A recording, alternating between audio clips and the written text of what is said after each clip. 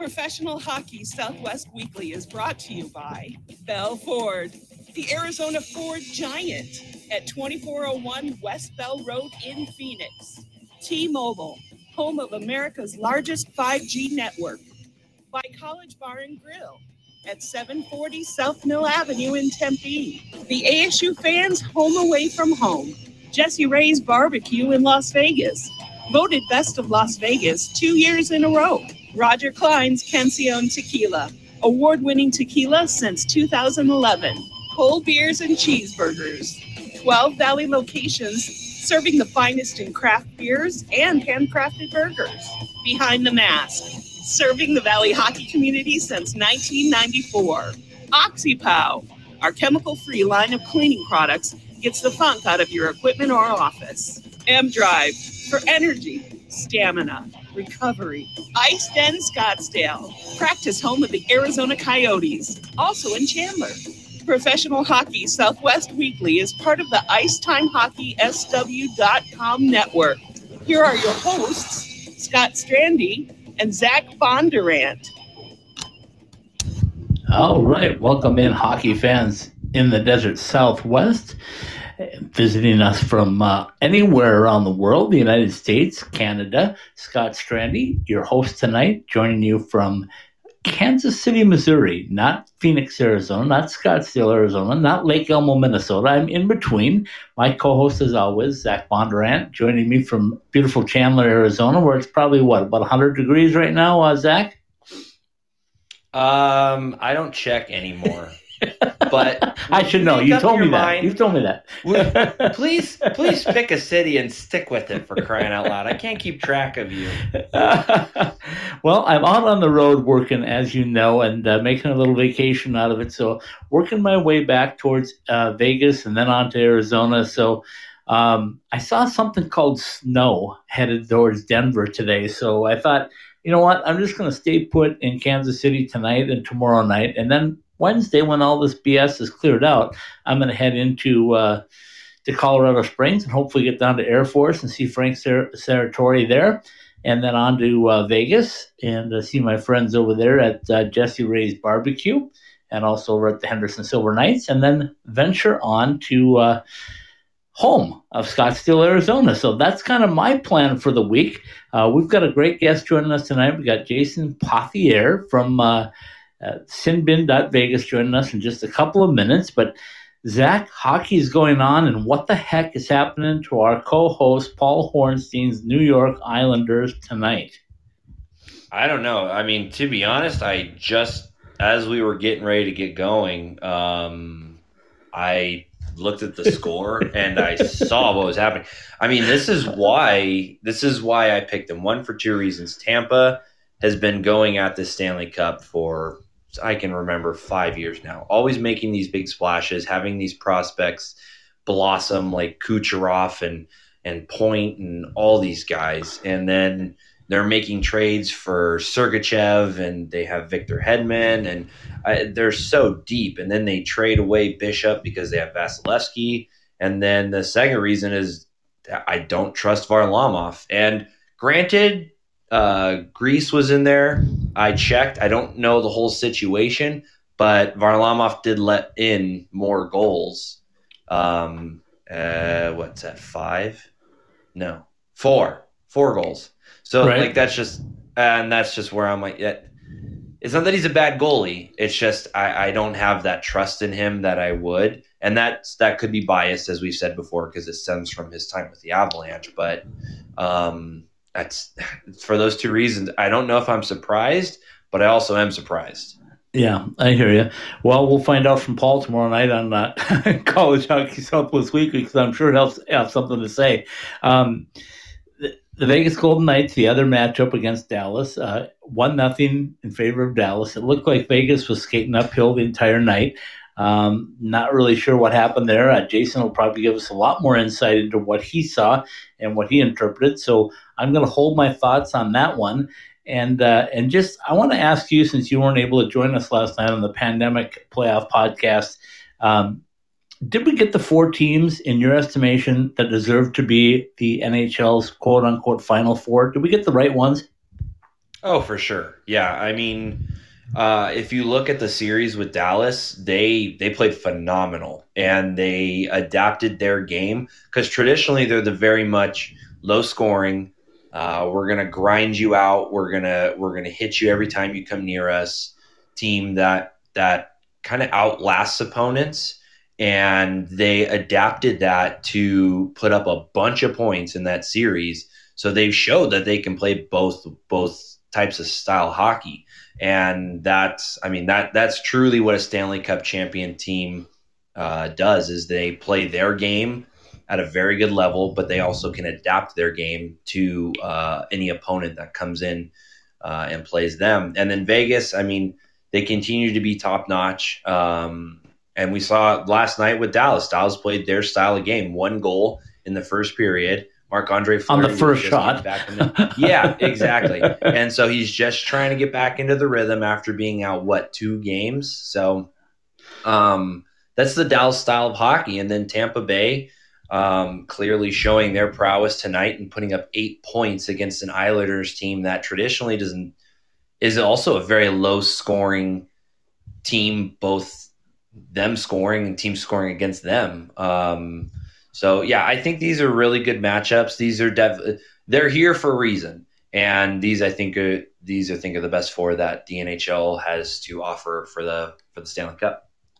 All right, let's not waste any more time. Let's bring on our special guest tonight. We got Jason Pothier with us. The greatest hockey name ever of any guest that we bring on is Jason Pothier from Sinbin.Vegas. Jason, if you're with us, hit one of the call-in buttons and we'll plug you in and get you going here. So how are you tonight?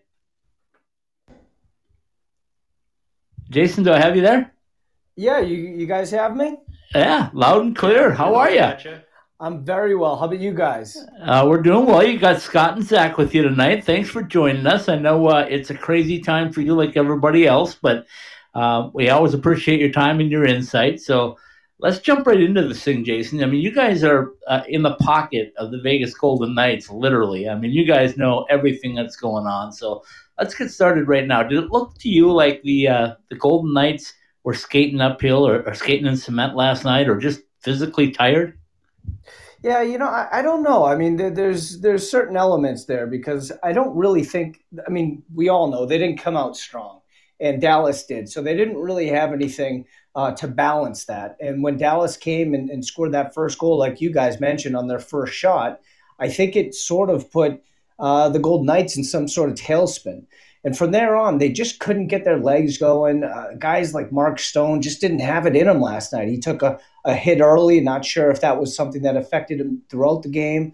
Max Pacioretty's shot was just not on. The one thing that they did in the last 3 games against Vancouver, they continued to miss shots on net, and they did again as last night. So, the only bright spot of last night's game was Marc-Andre Fleury. Yeah, totally agree with you on that. I made a comment last night on our pandemic playoff podcast. I said towards the end, somebody asked me how we were going to get the Golden Knights going, and I said, if you don't soon see 71, 81, and 19 being difference makers out there, it could be a long series. So your thoughts on that line and how important that is, Karlsson, Marchessault, and Riley Smith? Yeah, you're right, 100%. I mean, they haven't gotten going like they did against Chicago. Riley was on fire. And even last series against Vancouver, they were very balanced. They did their job when they needed to.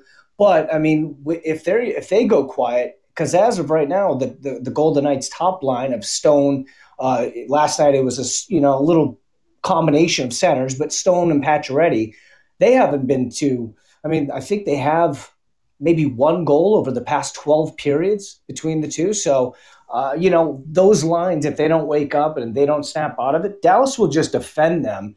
And if they have a 1-goal, 2-goal lead, Dallas will grind and wait it out. And if those guys can't step up, then, Dallas might take this in 6, and I don't think the Golden Knights expected that.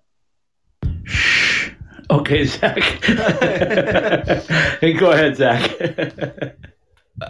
So how big of a difference do you think Reeves not being on that bench last night made for that team. I mean, most people see him, well, he's a fourth liner, but he's got that kind of grit. He's the leader of that grit game that they play. So do you think that factored into them maybe not having everything in the tank, or do you think not having practice the day before attributed more to that? No, I think you're right a little bit. I think Reeves did have could have had some impact last night. The only issue is Dallas, they welcome that. They welcome the grind. They welcome the big hits. They're willing to drop gloves as well. So I'm not quite sure Reeves would have got the entire team going, especially since he's only, realistically in the playoffs, he's been playing 8 or 9 minutes a night. So you can't start him out there like they would have last night on the fourth line, which Pete DeBoer has done. He starts the game with the fourth line.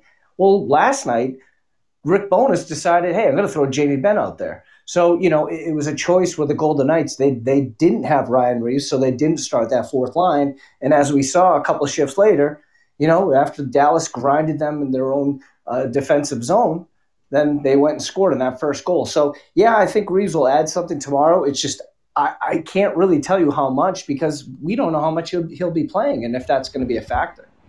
And the other thing, I was doing some research today, too, and I was looking up all the times that the games that they've played recently against Dallas, Vegas. And they've played them 3 times this season. And the 2 regular season meetings, Subban played.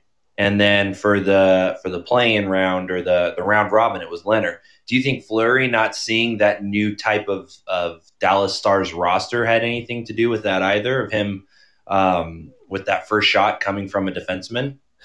It's a good question, but frankly, I can't see where Fleury comes in the conversation of problems last night because, granted, it was an early shot and maybe he could have gotten in the way of it, but the Golden Knights just didn't generate anything. They had 4 shots in that second period. It was a very bad second period, and for a guy who's watched every Golden Knights game in team history, I sound old now, but no, the history's not that old. But last night could have been their worst second period that I've ever seen. And I think, again, a lot of that goes to if they're not getting anything from that top 6, then it's going to be tough for them to get anything on the bottom 6, because if Alex Tuch is usually going when Riley's hot, when Max is hot, because then at that point they have to adjust defensemen, and that leaves Tuch open, or for the third line, it leaves Tuch less defended.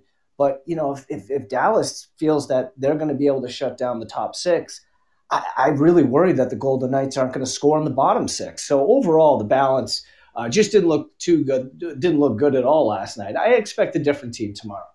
For sure. And just for the record, I would agree that Fleury was the best shining star. I just wanted to see what your opinion was. So Well, I won't lie to you. I was very shocked by the decision. And frankly, yes, I didn't like the decision because it sets up the team for a loss and it set up Fleury for a loss.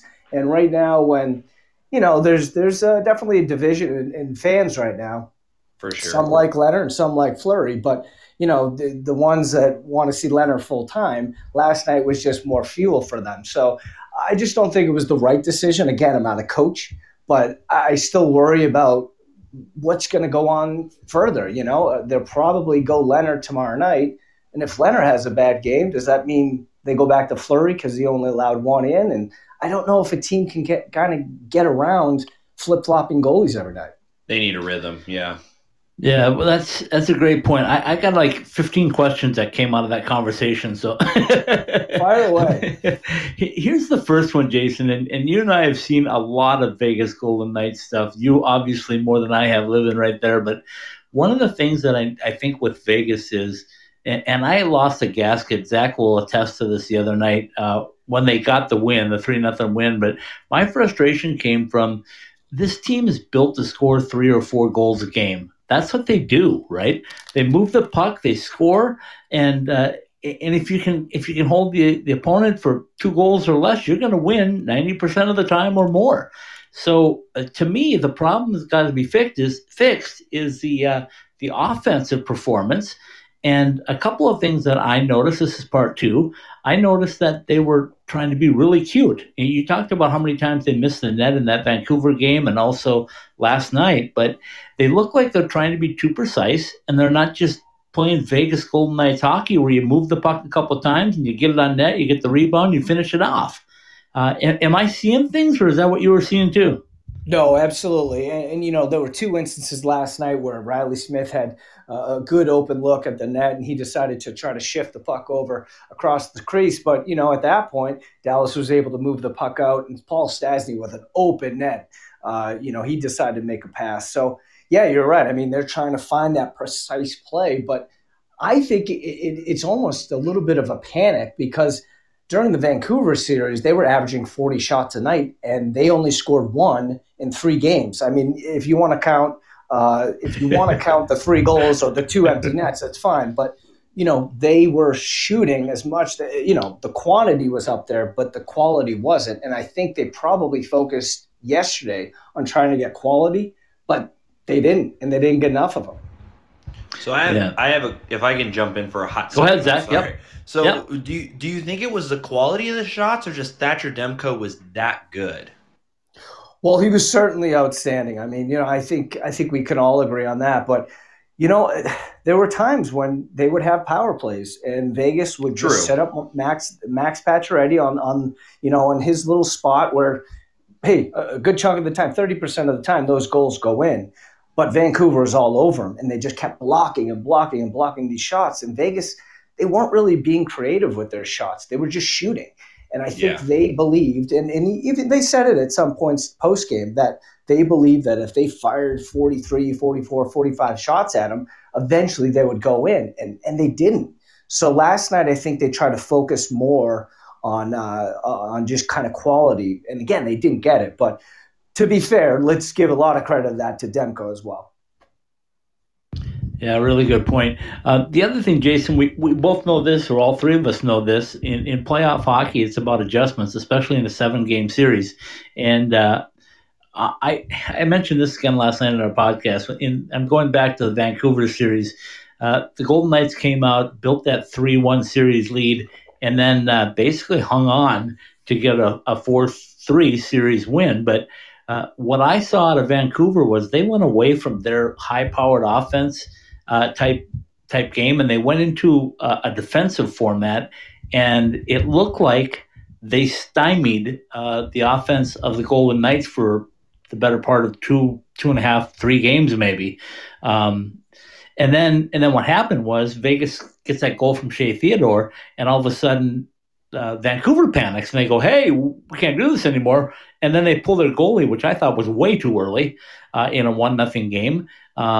And all of a sudden it's 3-0 and it's over and you're done. So the adjustments, I think, originally in that series give credit to Vancouver, but then I think the Golden Knights made the adjustment towards the end. Once they got that goal, they knew how they were going to finish it out. Yeah, I think they, in Vegas's mind and Vancouver's mind, that one goal was going to win the game. And, I think, to be fair, I don't know if – and I don't want to criticize Travis Green because I agree with you. It was too early. But he said after the game that he felt they've been pinned in their zone the entire game. If they get pinned in for even a minute more, they won't be able – nothing really good comes out of that because they won't get the actual shot or opportunity to tie it up. So, but what they did do, and you nailed it, was they just played defense, and they had 4 bodies around the net. And so that's why I worry about Vegas's quantity over quality. So if Dallas, you talked about it, you guys mentioned it, they're a very good defensive team. If Dallas has a lead and they have bigger bodies, they can throw them in front of the net. And I think Khudobin will be fine. I think that's the fear, is that Vegas will have to, come up with much better quality shots. They need to move the puck, pass it. That's one thing they didn't do well in the Vancouver series. So we'll have to see. Hopefully that happens tomorrow. Yeah, and Jason, do you think this is kind of the new blueprint that Dallas is kind of building as far as having a really stout puck-moving defensive core? All guys up and down the lineup can play defense and move the puck, score goals, and you have some stars on the offense, no pun intended. But you have those superstars on offense that can carry the team. And do you think that's kind of a new blueprint they're laying out, or do you think this is just what's working for them right now. Yeah, I mean, we've all seen Dallas Star hockey, and it's usually very big and very slow and very, they contain and they collapse on other opponents. So this is sort of where they are, but they've been getting this outrageous offense in the postseason. So I'm sure they went into the series thinking, hey, Vegas is going to, like you said, Vegas is going to score 2 or 3 goals a game. We're going to have to win 3-2 or 4-2 or 4-3. After last night's game, it looks like Dallas feels comfortable playing that Dallas lockdown style. So we'll have to see if it works in game 2. But if it does work, I mean, it's sort of, like you said, it's a blueprint going forward, especially if you have big bodies. Okay, so let me ask you this. The other thing that I noticed was early in the bubble, Vegas and the TV announcers were all over this, and we've seen it. I mean, I watched it at practice. I know you have too. One of the things that people give Pete DeBoer a lot of credit for is his breakout system. Right? It's a couple of short passes, 15-footers, 10-footers, maybe even a 5-footer. But it's awful lot of offensive support from a center and a winger, right? And they get out of the zone quickly and they get flying.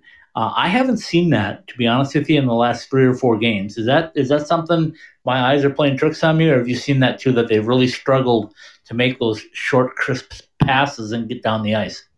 Yeah, no, I think you're right on with that because, that's Vegas hockey right there. The breakouts and then just the heavy forecheck that, and you attack with all the forwards and then you bring in a defenseman. So, yeah, I mean, that's what they want to happen. But over the past, like you said, 4 games or so, their passing hasn't been crisp. They haven't been able to break out. Maybe it's because I think a lot of teams are doing more clogging in the neutral zone, and I don't think Vegas has normally seen that because they're so big and fast. They've been able to kind of crash through that. But obviously Vancouver proved that they can clog up the neutral zone. And the one thing that Vancouver did that I think Dallas will do as well is the minute they had the puck, they just moved it. They made sure they were always moving forward with the puck. It didn't matter if they had lost the puck right after. They just wanted to limit Vegas's chances inside their own net, or inside their own zone. So they just kept moving and moving the puck as fast as they can. And that really frustrated Vegas, and it really left Vegas with some shots that they probably didn't want. And I think Dallas will do the same thing. So yeah, go ahead, Zach. Okay. So moving forward with what we saw yesterday, based on the kind of the things we talked about, making those passes, what do you think are some other adjustments that Vegas will have to make in order to get Dallas out of their style of play and allow Vegas to play their high-scoring, physical game?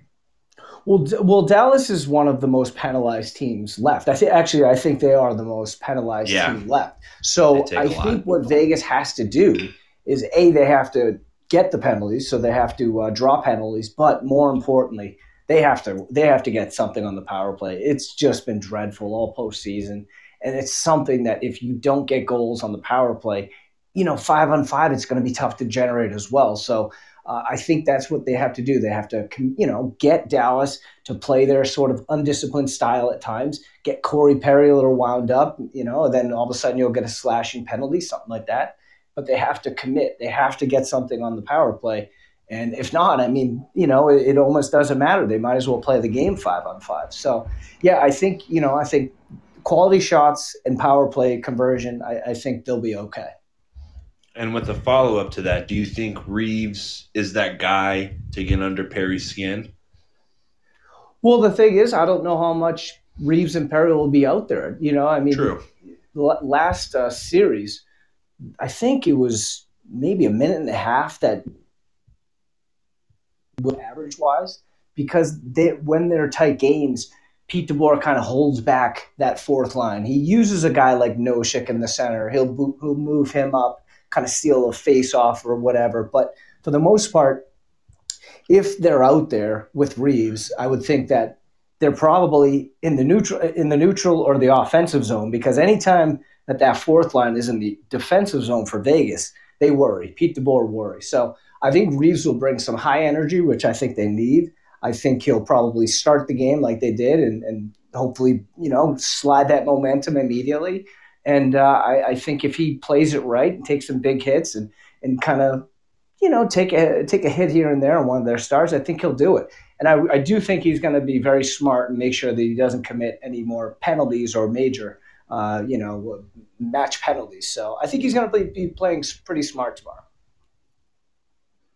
Okay, I want to ask you about somebody that I think is becoming a star right before our very eyes.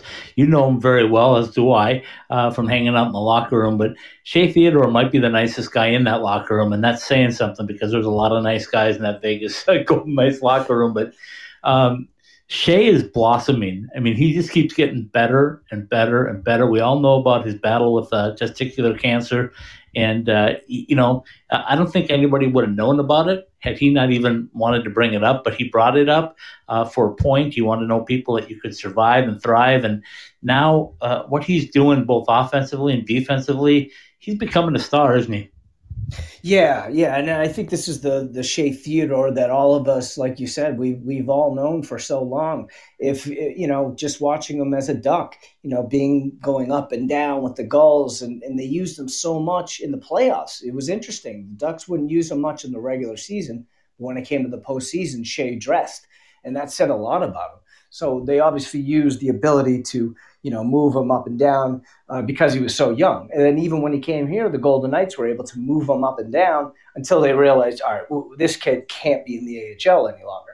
So I think this is the Shea that we've all been expecting. And to tell you the truth, I don't think it's a secret. I think what's more is happening that NBC is covering it. Now the rest of the nation and the rest of the hockey world gets to see him. So, I mean, for us, you've seen him plenty of times. We know how good he is. Yeah, it's a fact. The other thing I wanted to kind of piggyback on that is the play of Zach Whitecloud. I told everybody, Jason, at the end of the year, I said, I really like the Vegas Golden Knights roster. I like what Pete DeBoer's done. I knew that when he had a couple of weeks of training camp to work with everybody, that'd be great. But there was one area that made me a bit nervous. It was the defensive core, and they shored that up with Alec Martinez. Then they decided that Zach Whitecloud was going to be the guy, and they kind of gave him the keys to the car, and lo and behold, Zach Whitecloud has driven it pretty straight down the right down the highway, or down the strip, as we should say in Vegas, right? But tell me a little bit about what you've seen from Zach Whitecloud.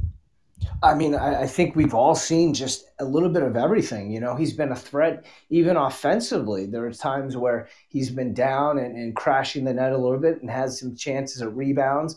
So I think, and then obviously we've seen him make some big hits. So I think he's turning into this kind of all-round defenseman that the Golden Knights and everybody else who scouted him.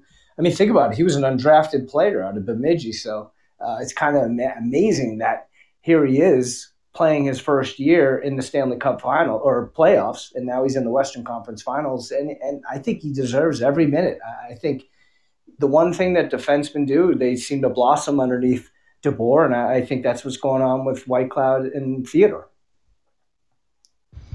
So there's also going to be another team coming to Vegas that is going to be really exciting, which is going to be the Henderson Silver Knights. And we were talking about the young stars kind of going up and down between the NHL and the AHL. And one guy that comes to mind within Vegas is Cody Glass. How much of an advantage do you think that is going to be for that organization to have Cody in the same city to kind of see and monitor the progression, and how quickly do you think he'll be able to make the jump to be a full-time NHLer?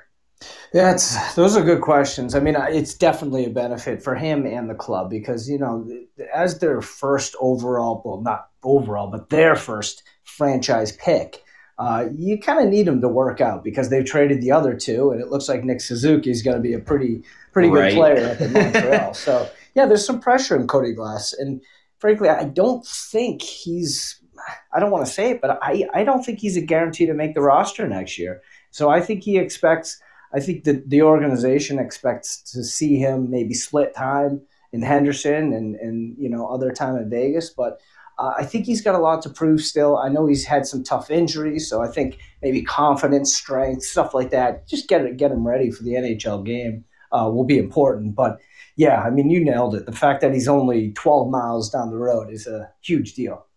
Exactly. And like you had said, Nick Suzuki being traded to the Canadiens for Pacioretty. Obviously, Vegas seeing that winning the cup now is very important. So trading away that future was was pretty big in order to get Pacioretty here and the impact he's had. Yeah, definitely. And, I mean, you could say what, you could make doubts or whatever. I think they probably made the wrong decision now that you look back. They probably maybe consider moving Glass instead of Suzuki, but, they made their mind up and, that's what happens, right? But I think with a guy like Max, like you said, they're at a window here. They had Fleury, who knows what's going to happen but they had an older goaltender. They have a roughly older team. So they need to make a run here this year and next year because their window could be, I don't want to jinx them here, but it could be closing sooner than we think. Yeah. Jason, I want to ask you this in comparison to what's happening in Arizona. And I got to tell you, I've been on my soapbox a few times, but I get really frustrated. And part of the reason is I spend about half my time in Vegas and half my time in Arizona. And I compare the two franchises. And this is going to be kind of long-winded, but when I look at Bill Foley, right? I mean, he refuses to lose at anything. I don't think you can beat him in checkers and him not be happy about it. So it starts at the top, right? And you know as well as I do when he had Murray Craven basically living at City National Arena to make sure that thing got done on time. Bill Foley doesn't take no for an answer. And we were kind of hoping that Alex Murillo, and we're still hoping that Alex Murillo coming in and buying the Coyotes was going to kind of bring that same type of energy and build from the top down. And it seems like we're going the opposite direction again. We're sitting here going like, okay, we just released the best video coach or one of the best video coaches in the NHL, and Steve Peters, been around for more than 20 years with the organization through all the ups and downs. All of a sudden, he's gone out the door. Then we find out that there's some payments missed to players that had due dates and they didn't get paid on time, and they were caught up and paid in advance. And then Chaika leaves, and then they let go of Aaron Cohen, their president and CEO that was doing a fantastic job with the community. They're starting from scratch, and it gets so frustrating. I want to get the opinion from somebody from Vegas that sees this, from 30,000 feet. What's your opinion, and what's the opinion of the Arizona Coyotes from Vegas? Yeah, wow, that's it's a big problem. And I told you it was going to be long-winded, right? No, you laid it out really well, and it's from my distance, I'm just a huge NHL fan, so I would consider knowing the Coyotes the way from on the outside. It seems like they're an organization that's not close, and again, I could be way off. I'm sure, obviously Keller's a star, could be star. And there's some other players that have the potential. I don't know their farm system, but when I watch them play the Golden Knights, rarely do I think that if it was a playoff series, I can't imagine that the Coyotes team built now could beat the Golden Knights right now. And I don't see that for the next, 3, 4, 5 years possibly. So if they're in the same division and if they're also competing with, kind of building teams, I guess, like the LA Kings, I kind of have more faith in the Kings than I do with the Coyotes. So I don't know if I'm wrong on that, but it just seems like the way they've built the team, especially their size. I know they're fast, but they're not going to beat Vegas up. They're not. In the 7-game series, that roster currently at the moment, even if Hall stays, I just don't think that roster can beat the Golden Knights at the moment. Yeah, and that was my question, because I wanted to get the opinion from somebody that does see it from the outside. I mean, I see it up close and personal, and the frustrating part for me, Jason, also is I look at what Vegas has done, right? When you and Ken and I sat down before the Vegas Golden Knights were the Vegas Golden Knights, you guys had a little rally at a bar, and I joined you guys one night just to find out what was going on. And all of a sudden, T-Mobile's built. Then City National's got 2 ice sheets. Now Henderson's going to open up 2 ice sheets. And they're breaking ground and digging already in the Henderson 6,000-seat arena or whatever it is for the AHL franchise. So if I'm counting, I'm saying there's 6 new ice sheets in 4 years, roughly, a little more than 4 years in Vegas. And I'm looking at a Coyotes franchise that every new owner that comes in says, "Yeah, well, we'll do what we have to do, but we're really in the wrong spot. We're in Glendale. We should be in Scottsdale." They've had 4 years of Roadrunner hockey in Tucson. It's been successful. They won a couple of Pacific Division championships, but they don't have a practice facility. So the team has to practice in Arizona. And then when their season starts, they have to start on the road. And then sometimes they get bumped out of their own building for a week for a gem show. I mean, can you continue to run a franchise like that? Yeah, I mean, it sounds. I mean, it's almost sad because I always thought that Arizona. Boy, I'm glad you said that because I have used that sad word many times over, and Zach can attest to that.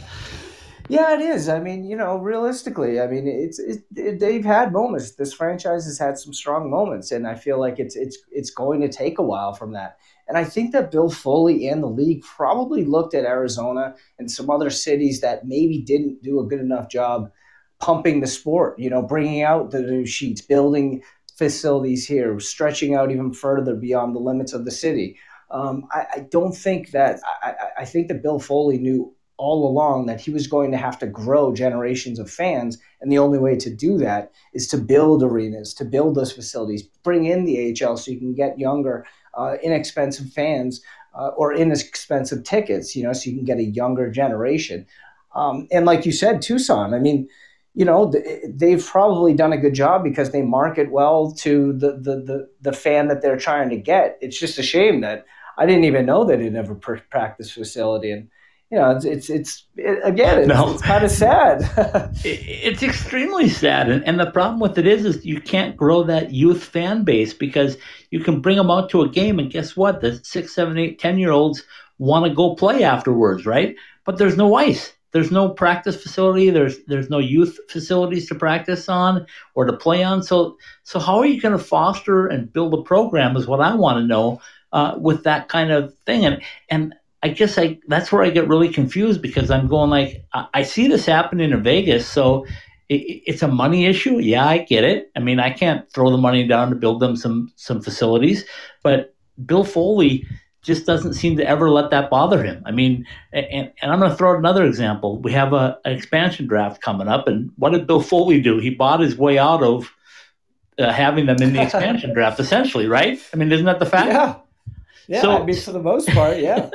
So he said, I can't let you mess with my roster this early in our building, so let me just pay for whatever it's going to take to make sure that doesn't happen. Conversely, the Arizona situation, I'm not privy 100% to what happened, but you heard about the scouting combine issues and that they lost some draft picks. And I was told, and I'm not sure this is 100%, so it's hearsay probably, but I'm just going to throw it out there. I was told that they had an opportunity to pay fines for every incident, which would have amounted to, I don't know, $250,000 per incident. I don't know how many incidents there were, but whatever. Let's say there were 5, and it cost you $1 million. And I'm throwing numbers around like I have all kinds of money here, but let's say it cost you $1 million too, and you kept your draft picks. The Coyotes elected not to do that. They elected to take their first round next year away and their second round this year away, and not pay the price, if you will, in cash or whatever it would take to keep draft picks. And that's another thing that bothers me because are you built to win then, or are you built to have a business model like everything else in business and not in a sports franchise? Yeah, no, I you nailed it. There's no way Bill Foley would allow that. He not saying that he probably is one of the wealthiest owners in hockey at the moment. I mean, he's just, he's made a lot of money, but so is the owner in Arizona. So you would think that he would try to make a stamp his name, get things going in the right direction. And if you had to pay off a few million or whatever, let's just say it's a few million at the max, there's no way Bill Foley would not pay that off. And especially with a president and general manager, or president / general manager like George McPhee, there's no way they would allow that. And it does show it sends the wrong message to the fans, and it's a shame because hockey's a great sport and it should continue to grow even in places like Arizona. All right, Zach, I'm off my soapbox. Go ahead.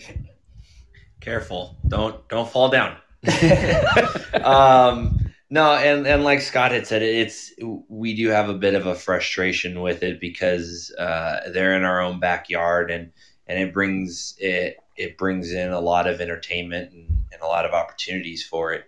But yeah, I mean, just the way that Vegas has built through everything, and when you first saw this roster, if you can think back to when you first saw the roster, obviously, I don't think anybody saw what happened in the first season coming by going to the Stanley Cup playoffs. But what were your initial thoughts when you saw those players picked for that opening night roster?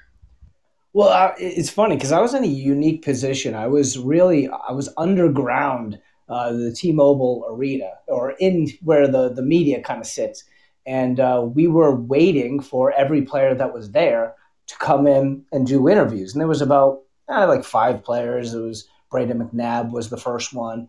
But as these players were getting called, and as we were talking to some of these players, and then other players were being called up there on the board, I started to think to myself, hey, this is not a bad roster. It's not a great roster, but I thought to myself, hey, this is not a bad roster.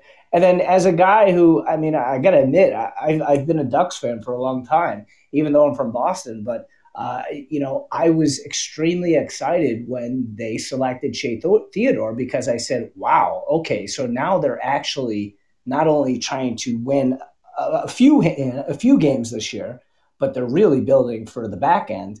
And the same thing when I saw Alex Tuch's name come in with the trades, I started to see that this team has a core, but not even close to what I assumed happened in 2017-18. So I thought it would be around now that they started to make their push. But so I will fully admit, I didn't think they'd be successful in year one, but I did see the path that they were going and the core that they were trying to build, that young core.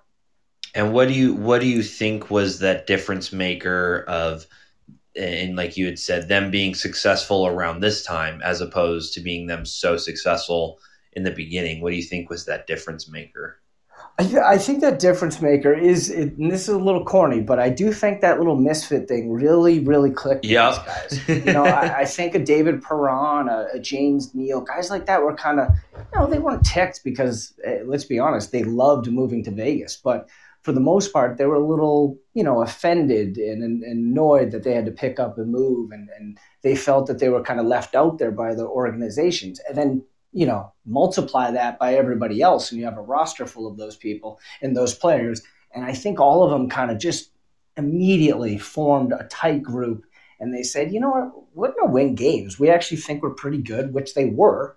And I think that's when guys like Nate Schmidt realized, you know what, hey, I can play 20 minutes in this league. And Brayden McNabb said, hey, I can move up a line and do better. And then you have guys like Neal who can take on a Tuch and can take, on haulers and guys like that and show them the way that you have to grind and get a goal here and there. So I think, just the roster, it was just a kind of a mess of really interesting guys, guys that were good, guys that had been good, and guys that potentially could be good. And I think it was a great, I think I got to give full credit to George McPhee with that. But, obviously we see now that they've gone in a lot of different directions. Okay, so I know we got to wrap things up here because we're running out of time, but I want to ask you a little bit about the Henderson head coach pick, and I'm just going to call him Coach Manny because I can't come close to pronouncing his name yet. Me neither. So tell me about Coach Manny. What do you know about him? What do you expect him to bring to the Henderson Silver Knights organization, and how much fun is it going to be to have an AHL team there along with the NHL team? Yeah, I mean, it's funny because we've had one Zoom conversation with him, which was, really good. It was him and Kelly McCrimmon, and they were kind of going over his credentials and why he was the right fit. And I think the reason why he is the right fit is because I think he'll almost be coached from above. Not that he won't coach on the ice and coach his players and build up their confidence and all that an AHL coach needs to do, but I think he's always going to be talk to and discussing his plans and strategies with George McPhee and possibly even Pete DeBoer. We'll see. But I think George will have his hands and Kelly will have their hands in the middle, so that way they can form a strategy from going all the way to the AHL up into the NHL, so the players don't have to change any type of, they're skill based, or they have to go which way, or start on the offside. They want to make sure that these players are doing exactly what the big club is, and then when it's their turn, they just fit in and just hopefully flawlessly just stay in the organization and continue to build that pipeline. But yeah, I think he's going to do a good job. I really do. All right, Zach, give him one final one from you, then I'll throw my final one at him, and we'll call it a night. All right. So tomorrow Vegas plays Dallas again. You had alluded to that you believe Leonard will start tomorrow. Who do you think starts game 3 then? Whether it's win, lose. Well, that's maybe not. So if they lose, who do you think starts game 3 and why? Okay, so like you said, I believe Leonard will start game 2, and then I also, no matter what the result, I think Leonard will be your game 3 starter. And personally, okay. I honestly don't think DeBoer wants to play Fleury. I really don't. It has nothing to do with Marc-Andre Fleury or his skill. I just think that he believes Leonard is the goaltender that can win him the cup. And if that's the case, which he's already kind of decided, 2 series ago, then he should just continue. No matter how many losses or how deep the series goes, he's got to stick with Leonard. So I think Fleury was able to get that game last night as maybe, I don't know. I don't want to say that, like I said, I don't want to say that they felt like they could lose last night, but it was a tough turnaround. And maybe they just felt that Fleury could have stolen a game for him, in which he did. But it allows Leonard to have rest. But personally, I think we'll see Leonard from here on out. Okay, it's almost like Zach and I work together because he led me right up to this one. One of the things with the bubble, Jason, is the fact that everybody's right there, right? And I think sometimes the NHL is really wound up on TV time and TV dollars right now, and they threw games together as quickly as they could. They moved on to the next series. They didn't want the guys to have downtime. It was obvious last night that the Golden Knights could have used an extra day. That was 3 games and 4 nights starting this series. But now we're back to quote-unquote regular playoff type series, except for the travel day. You're going to play every other night. I think personally that really favors Vegas. I think when they get structured to where they're playing, Tuesday night, Thursday night, Saturday, you go down that road. I think that favors them. Am I right in my thinking on that? No, I think you're right because, essentially this team we saw it. They needed a little bit of rest and their bodies didn't have it last night. So I think with that normal, like you said, that normal postseason schedule that they're getting will probably balance and work to their advantage. The one thing is, personally, I think it's because of their goaltender. That's another reason that Leonard doesn't wear down. And,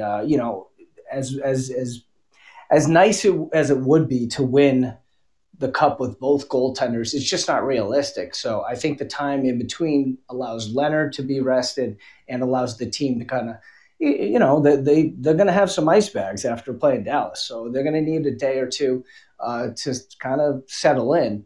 And hopefully they bounce back. I'm expecting that tomorrow.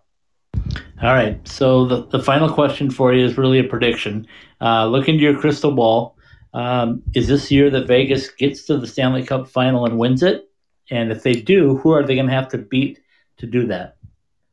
Well, I said on our show on that I predicted that whoever won Game 1 was going to win the series, and I just thought, I know, a whole bunch of people in Vegas that don't want to hear that. I know, so I'm going to try to back up and amend that a little bit. I still think Vegas has a chance to win it. It's just going to have to go 7. It really is, because I don't see Dallas allowing Vegas to run 3 or 4 off right now. So I think it's probably going to go the distance. And I think if Leonard is really, who we all expect to be, who I think he is, and he's going to keep the score low. And I think the goaltending edge is there with Vegas. And if Vegas can take quality shots, hit the net, and, absorb that abuse they're going to take from Dallas, I think they're going to win in 7. Okay, so they win in 7. Now they're in the Stanley Cup final. Who do they play and do they beat them?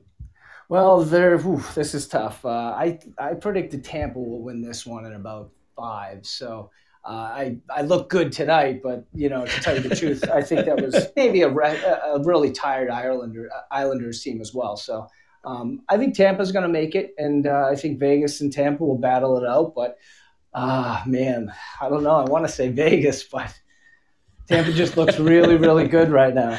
So I got to have one more. So if Ken was sitting right next to you right now, and I don't think he is, but if he were, how would he react to Pete DeBoer with the Golden Knights taking on Barry Trotz with the New York Islanders? I mean, holy cow. Could you ask for anything more than that? He can't win either way, I mean, both coaches have, been on his crap list for a while. So, but hopefully that's not the case, and hopefully John Cooper finally gets his team there.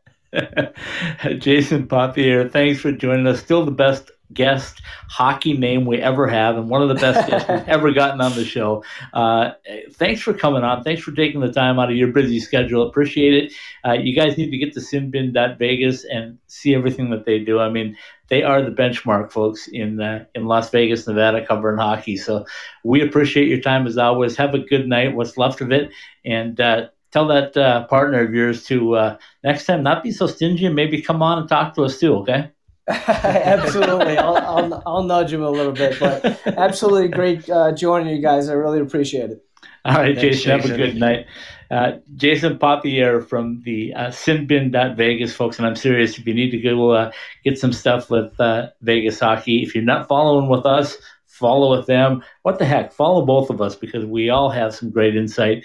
And let's take a quick break, and Zach and I will come back to wrap up another Professional Hockey Southwest Weekly in about 3 minutes. Ask any hockey player in the Desert Southwest, and they'll all tell you the same thing. We love going to the rink in sandals. Now you can show off your game in style with summer skates. Officially licensed summer skates are comfortable, washable, and can be designed to show off your fandom. Phil Kessel your guy? Big William Karlsson fan? Or is Austin Matthews the man? Have your summer skates designed to show off your favorite NHL player or shout out your own game with your own number. Team discounts and customization available too for groups of 12 or more. Thirsty after getting off the ice? Our new koozies are perfect for keeping that cold one cold in the desert heat. Comfortable and durable, show up to the rink in style. An authorized retailer of summer skates, you can purchase yours through our website at IcetimeHockeySW.com. Behind the Mask Hockey Shop, celebrating 25 years of exceptional service to the Arizona hockey community, offering the top brands and an educated staff of hockey players to help you choose the right gear for you. Visit any one of our 3 Valley locations or check us out online at BehindTheMask.com. Hey, Michael here from M-Drive. My dad, a world-class scientist, actually made M-Drive for himself to stay active and continue enjoying life. And yes, M-Drive supports healthy testosterone, but it's so much more. M-Drive is the everyday supplement to fuel your drive with more energy and more strength. Listen, we'd love for you to try M-Drive too. Visit mdriveformen.com and we'll give you 20% off your first purchase. Just type in the code DRIVE at checkout. Refine your prime with M-Drive. I can't wait to get to Las Vegas and check out the Fortress. Going to see the Golden Knights? No, stopping at Jesse Ray's Barbecue for lunch. Oh, that Fortress. That combination of brisket, hot links, fries, mac and cheese, surrounded by a fence of ribs? I'm in. Exactly. Jesse Ray's Barbecue, located at 5611 South Valley View Boulevard, right behind the Mandalay Bay Hotel. Check out their pulled pork, smoked chicken, or the fall off the bone baby back ribs. Jesse Ray's Barbecue has been voted the best barbecue in Las Vegas 2 years running. So whether it's a midday meal or a pregame feast, head to Jesse Ray's Barbecue for all their award-winning tastes. At the heart of any good cocktail is the quality of the spirit used. And if you want to make the best margaritas, or if you just want a straight shot of the best tasting tequila, then Roger Klein's Cancion Tequila is the brand for you. Award-winning Roger Klein's Cancion Tequila has the taste you want to make perfectly blended cocktails, whether you're celebrating an overtime game winner with friends or relaxing by the pool after a long workday. Find your bottle, be it in Arizona or elsewhere in the U.S. Visit us at MexicanMoonshine.com. Roger Klein's Cancion Tequila, award-winning taste since 2011. Looking for your next car? Head out to 2401 West Bell Road in Phoenix and stop in at Bell Ford, the Arizona Ford Giant. Come in and check out our great deals on the remaining 2020 Fords, as well as the new 2021 models just arriving, like the new E450 pickup truck during our summer outdoor and SUV sale.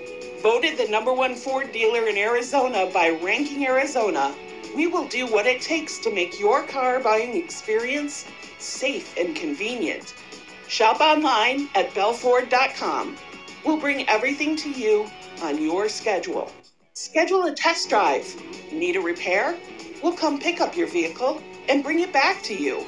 Our sales and service professionals are ready to help in any way to make sure you are happy and satisfied. Go online to bellford.com or call us at 602-866-1776 and let us show you why we've been the dealership that keeps Shane Doan coming back year after year. All right, we're back. Professional Hockey Southwest Weekly. Scott Strandy joining you from Kansas City, Missouri tonight. Zach Bondurant, as always, from our beautiful state of Arizona in Chandler, Arizona. So, Zach, just a quick recap on what we heard from Jason and specifically what he thinks of both the futures of the Golden Knights and the Silver Knights. So I mean, based on all of the knowledge that he has, sounds like he's got a lot of confidence in Vegas being able to play their style of game with Dallas in these playoffs. And something that we had talked about was it's going to be a really tough series in the sense that they both play that really gritty brand of hockey.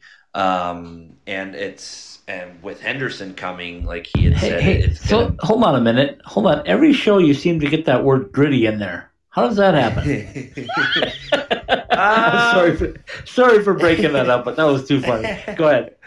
He's the best mascot. I mean, it is a coincidence because that's like the perfect style, the perfect word to describe it. But you can't tell me there's a better mascot than Gritty in the NHL.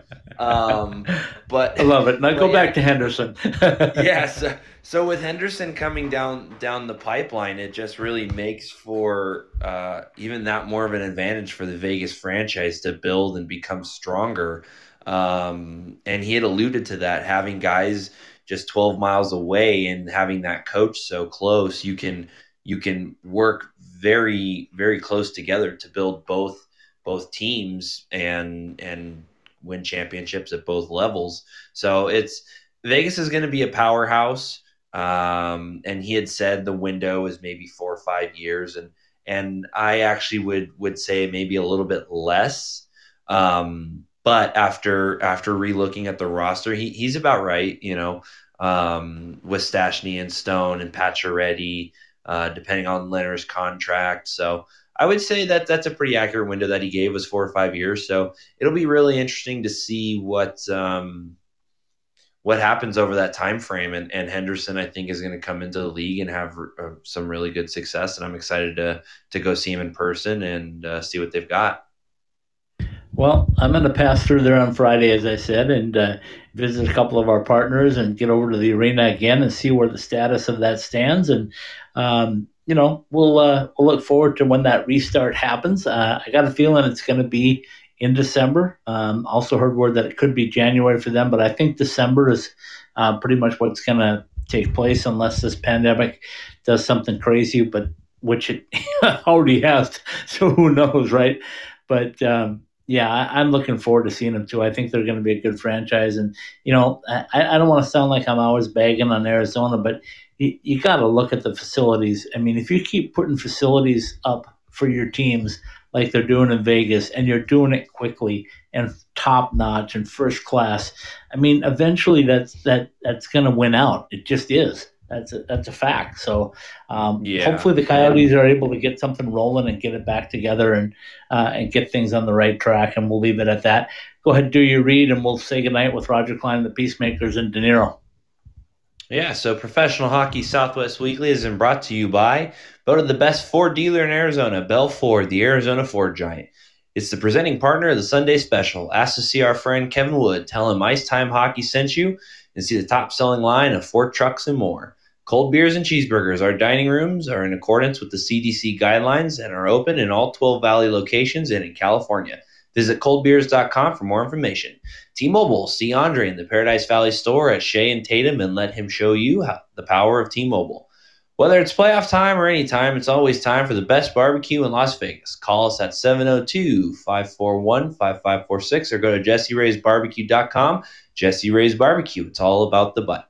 Buy Summer Skates. Our line of shower shoes can show off your fandom or team unity with custom designs. Visit summerskates.com. Behind the Mask, it's time to get back to hockey. For all your hockey needs, visit one of our 3 locations or go to behindthemask.com. By College Bar and Grill in Tempe. By ASU fans for ASU fans. Oceanside Ice Arena, home of the Devil's Hockey Shop for all your ASU hockey merchandise.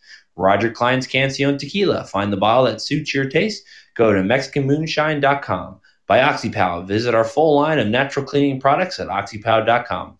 By M-Drive. Go to mdriveformen.com. Use the promo code ICETIMESW at checkout for 20% off. M-Drive for energy, stamina, and recovery. By Ice Den, Scottsdale, and Chandler. See our website for ice availability. Pro Hockey Southwest Weekly and all the Ice Time Hockey Southwest podcasts are live every week on the Podbean app and available for download at the iTunes Store, Podbean, the Google Play Store, Spotify, Stitcher, and iHeartRadio. Professional Hockey Southwest Weekly is a part of the IcetimeHockeySouthwest.com network. Very well done as usual. Thanks for jumping in and doing your thing tonight. A lot of great questions for Jason, our special guest, Jason Pothier. The greatest hockey name ever. I'm sorry. Pothier. I love it. From Sinbin.Vegas. Yes, we give him a lot of credit for taking time because I know they're extremely busy up there as well. Zach, thanks for the great questions and for hanging out and doing everything for the hour.